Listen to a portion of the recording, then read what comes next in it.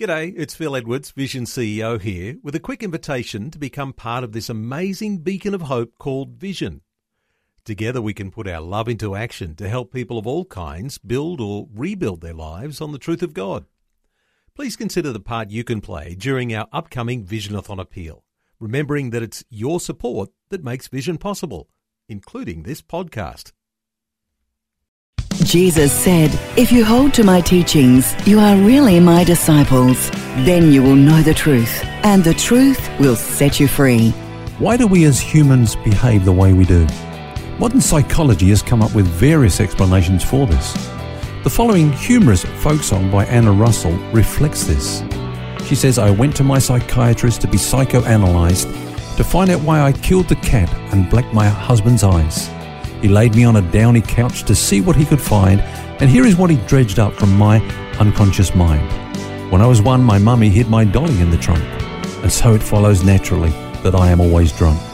When I was 2, I saw my father kiss the maid one day, and that is why I suffer now from kleptomania.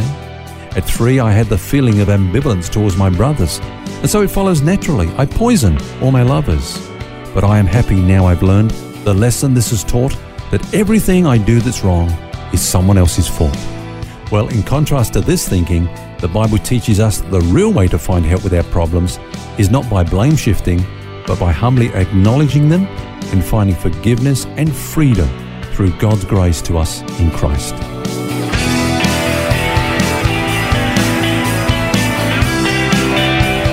This is Set Free with Ken Legg. Hello and welcome to Set Free. It's Phil here, and with me is author and teacher Ken Legg. And throughout this week, we've been looking at helping others through one-on-one counselling.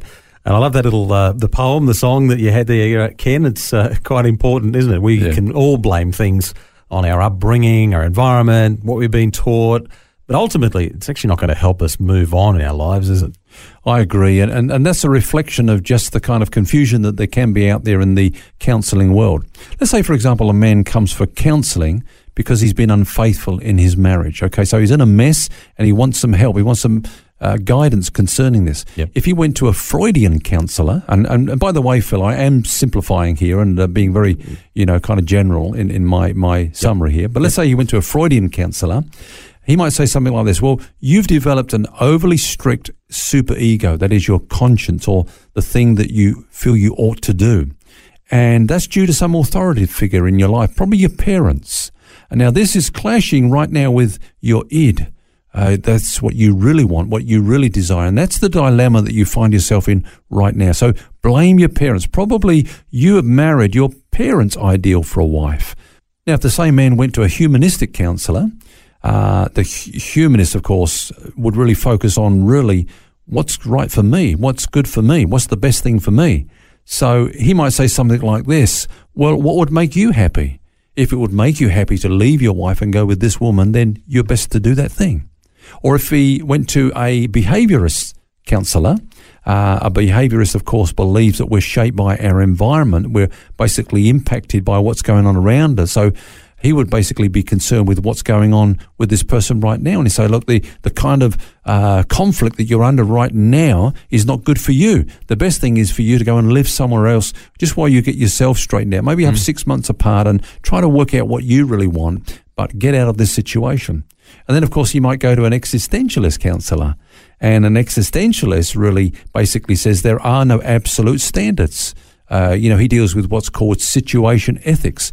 What might be right under one set of circumstances would not be the right thing under another set of circumstances. So he basically would say, well, who says it's wrong and who says it's right? What's right for you? What's meaningful in your life? And maybe if it doesn't hurt anyone, why not have 2 women, Yeah, it's all very different to the biblical perspective, though, and what a biblical counsellor might say.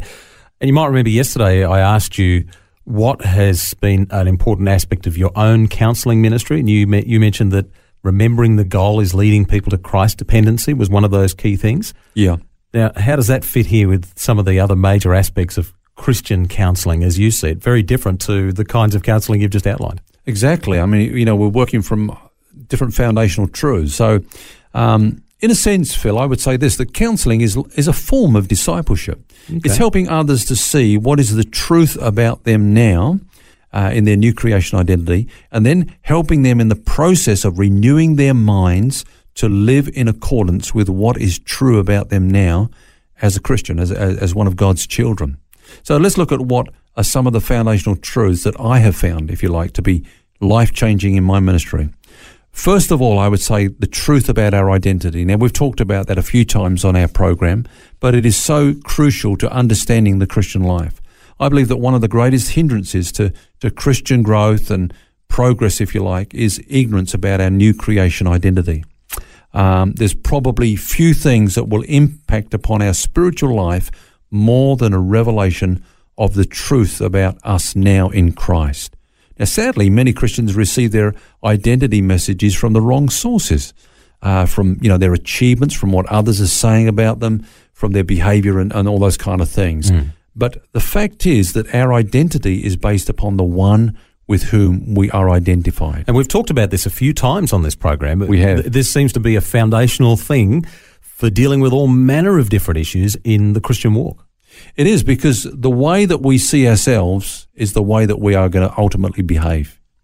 And that's why it's so important. We have the saying, it's not what you do that determines who you are, but knowing who you are that will determine what you will do. And really our identity is actually already established and we're just working towards it. But a lot of people actually don't get that yet. It's as if, some are living as the kings that they should be, but others are as paupers and not understanding what their identity really is.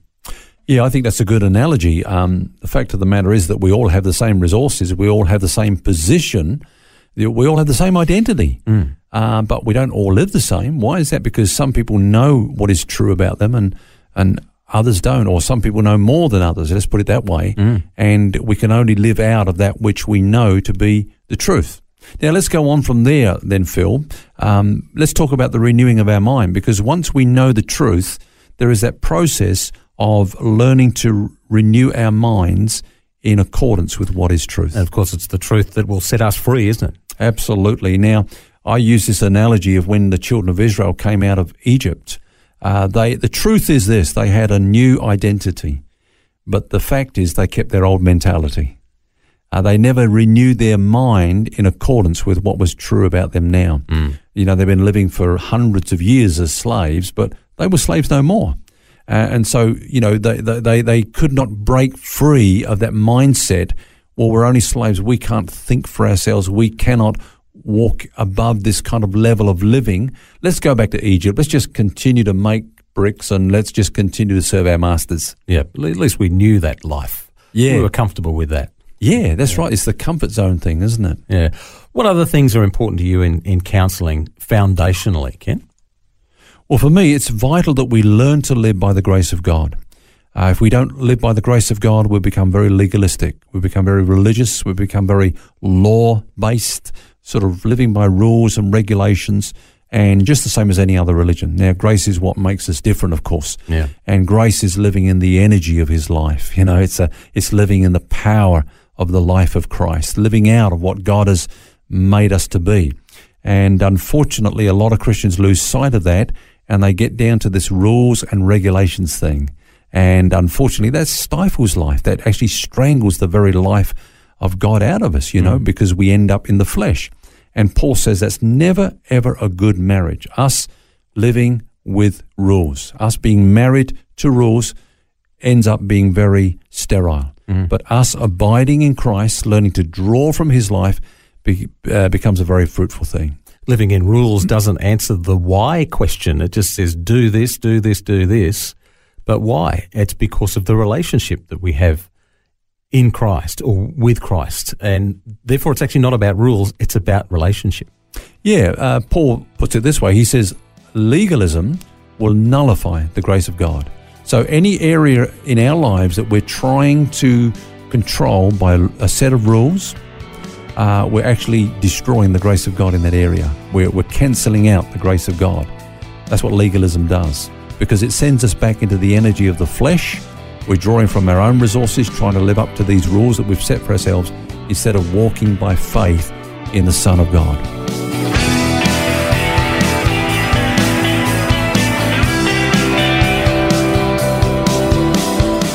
Helpful advice this week on the subject of one-on-one counselling, and we'll continue our conversation tomorrow. Until then, remember, you don't have to carry that baggage.